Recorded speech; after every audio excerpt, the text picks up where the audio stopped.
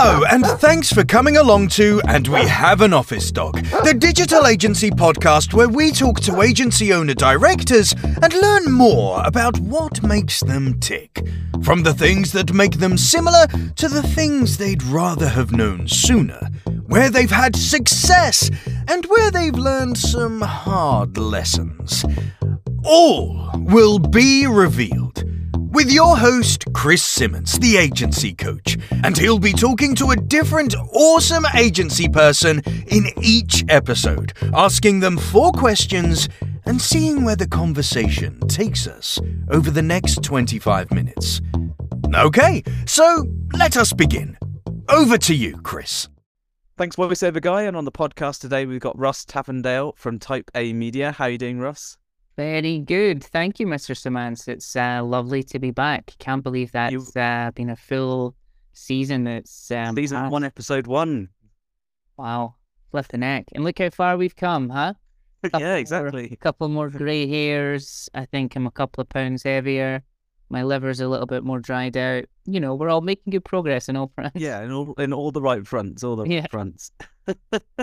So, for those terrible people who skipped Series 1 and are now listening to Series 2, give them a little bit of a rundown of who you are and who Type A is and what do you guys do best.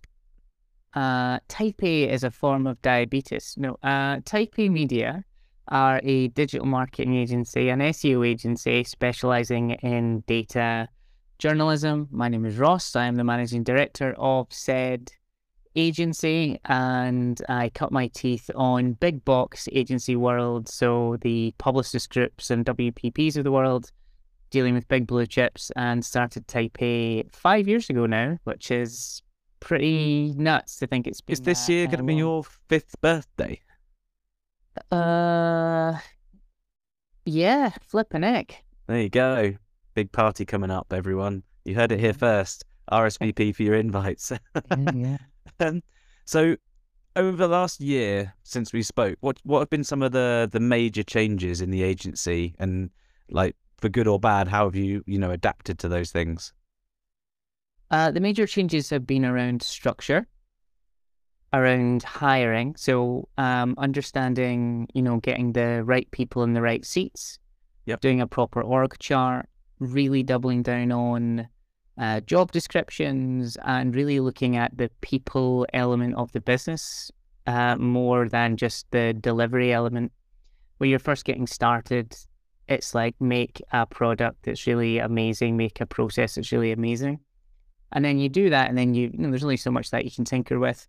And then it's like, cool, we now need to, get past the certain revenue targets and certain headcount. How do we do that? Well, that's through the internal processes. So that's been the big change for us, is the kind of operations side of things.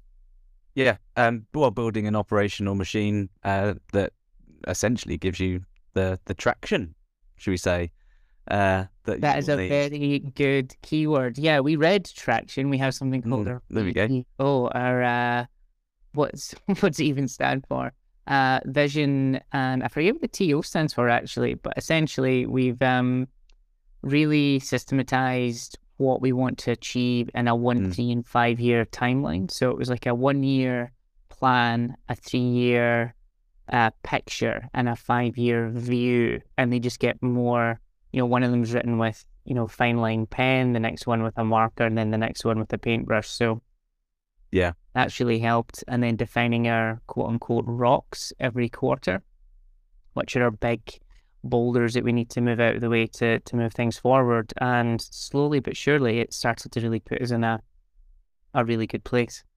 And those are the sorts of things which you can buy these books, by the way, everyone. I'm not going to try and gatekeep any of this secret knowledge. They're the sort of things that if you know what it is you want to change, you can follow one of these.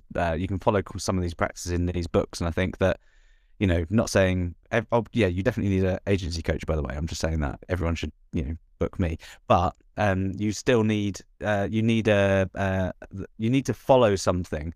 And if you've got something that's in writing and you're following a process and you know where you want to go, these sorts of things are really helpful.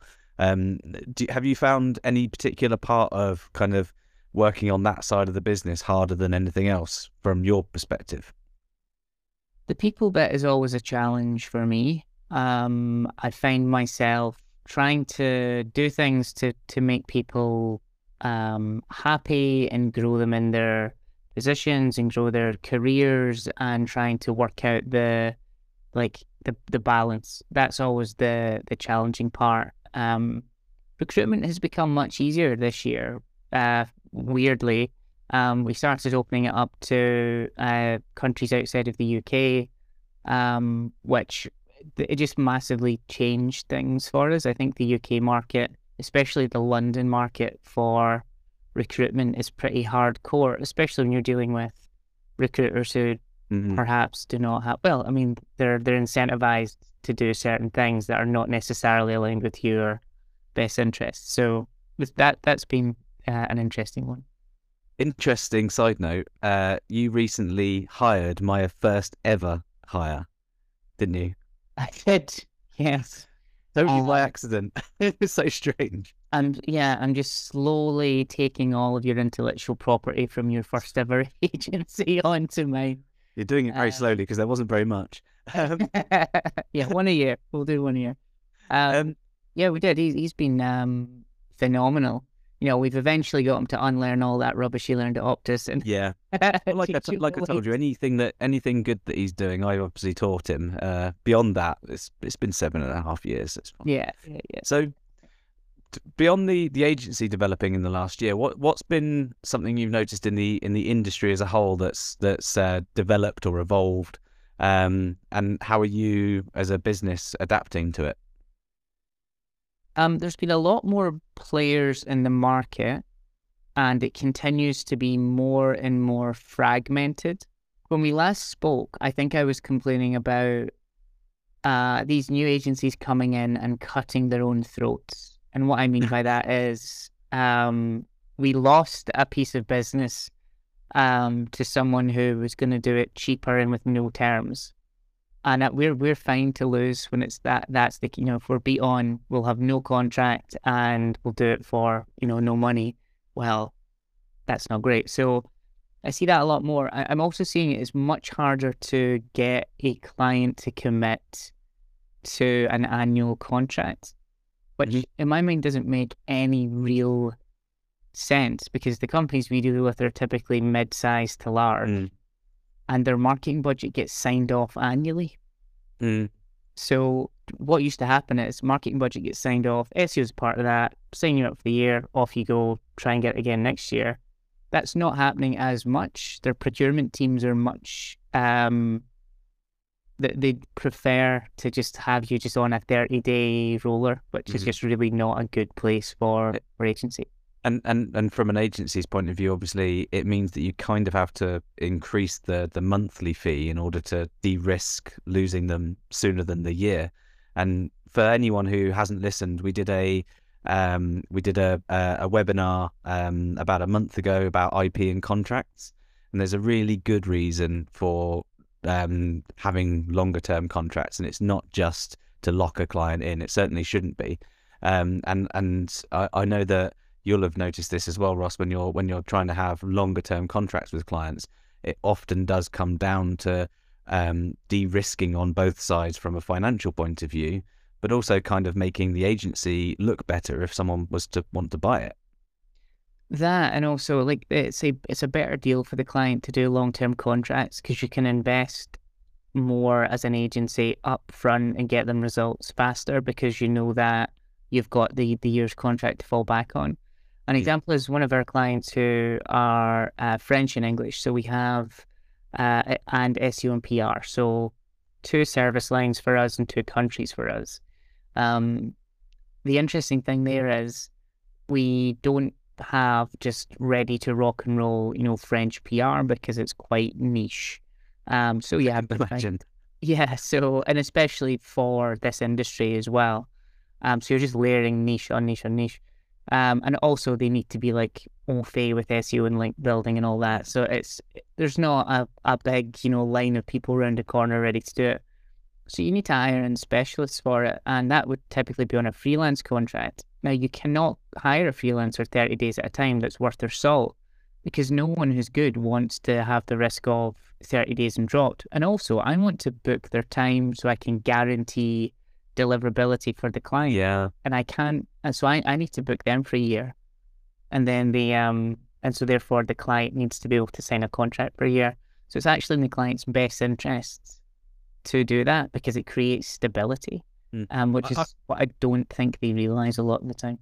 Yeah, there's a lot of concerns around money at the minute in many senses, and I think it's not always the best decision to make, as you say. But I think there's an argument there where someone at the top who has the purse strings makes a decision, but doesn't understand where any of these the money is necessarily spent, I think.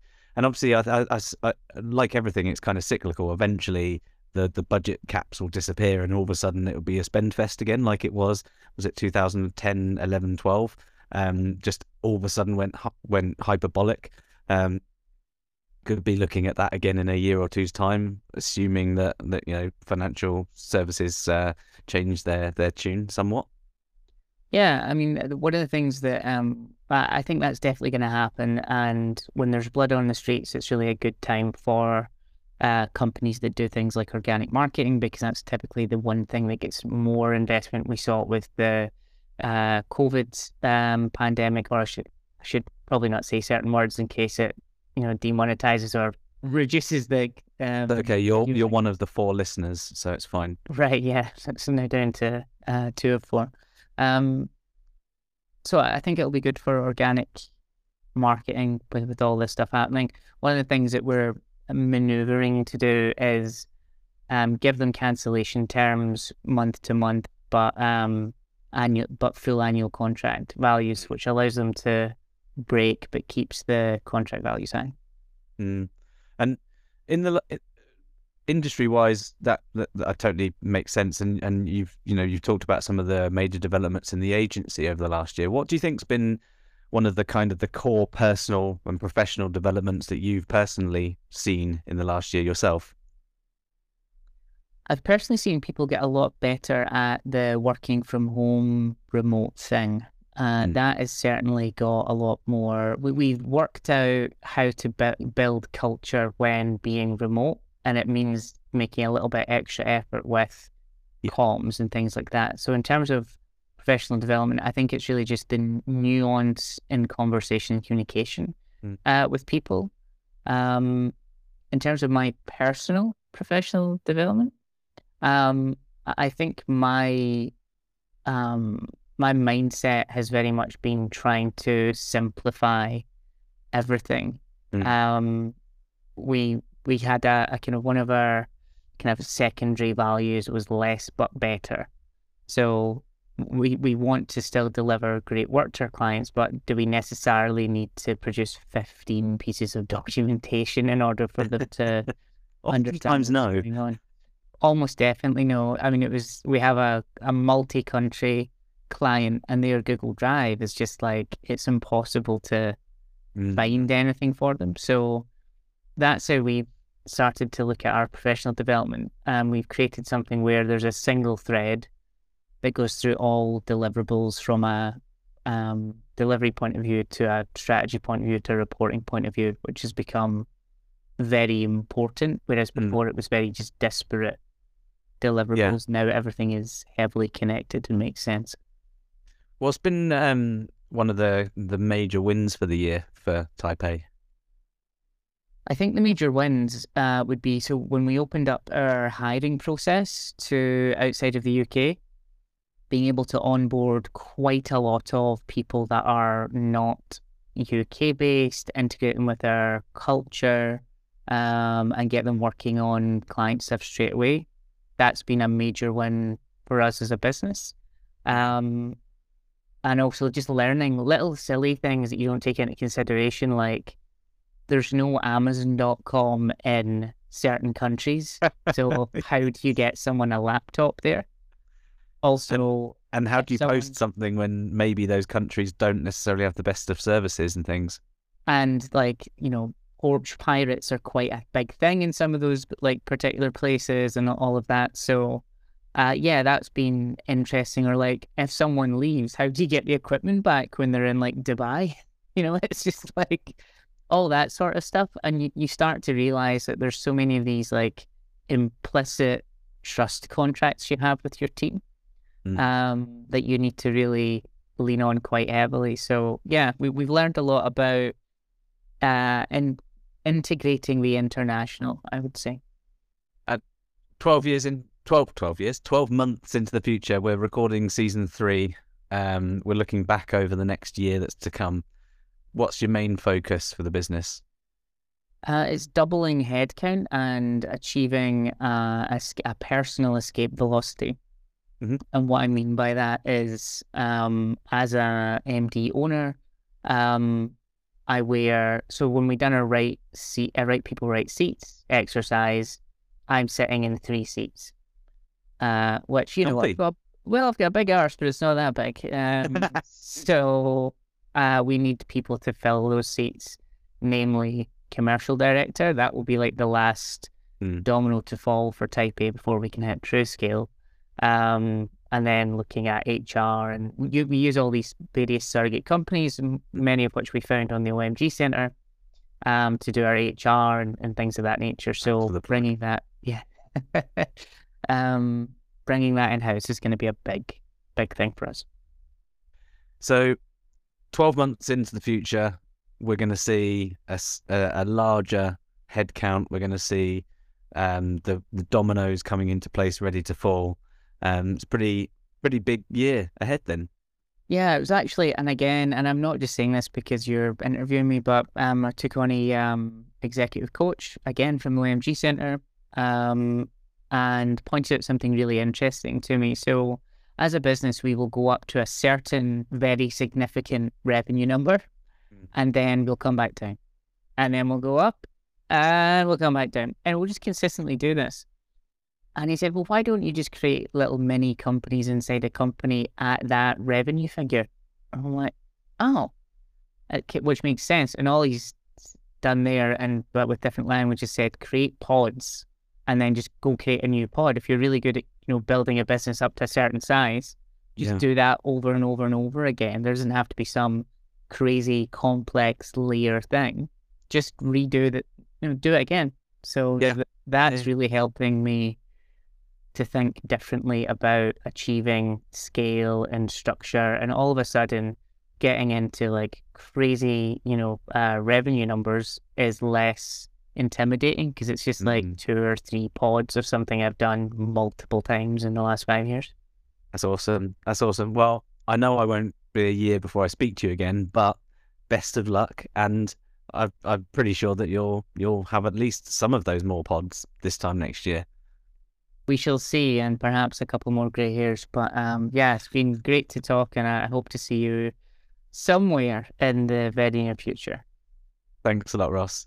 In the next episode, we'll revisit another agency leader and see how their last year has been. So thanks very much for listening.